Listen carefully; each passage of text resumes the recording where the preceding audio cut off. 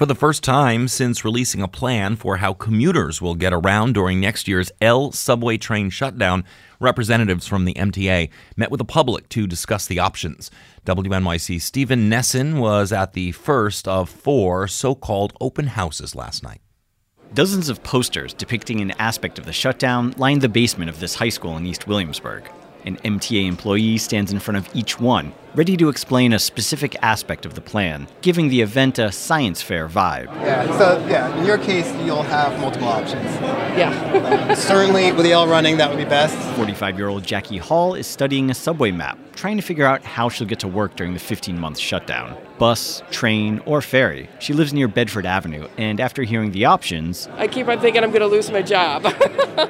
Come 2019, I keep on thinking, oh my God, I'm going to be late. After 3 times you're late, they start writing warnings. In addition to repairing the tunnels damaged by Sandy in 2012, the MTA will also be upgrading several stations, adding elevators, turnstiles, and entrances, like 4 new stairways on Bedford Avenue. That has 60-year-old Williamsburg native Kathy puzzled and unimpressed. What possessed the MTA to put these on Bedford Avenue? To put the new stairs on Bedford Avenue? Yeah. Well, right now, the existing stairs, we really need more capacity to get down to the station. I think it's in an awfully awkward spot.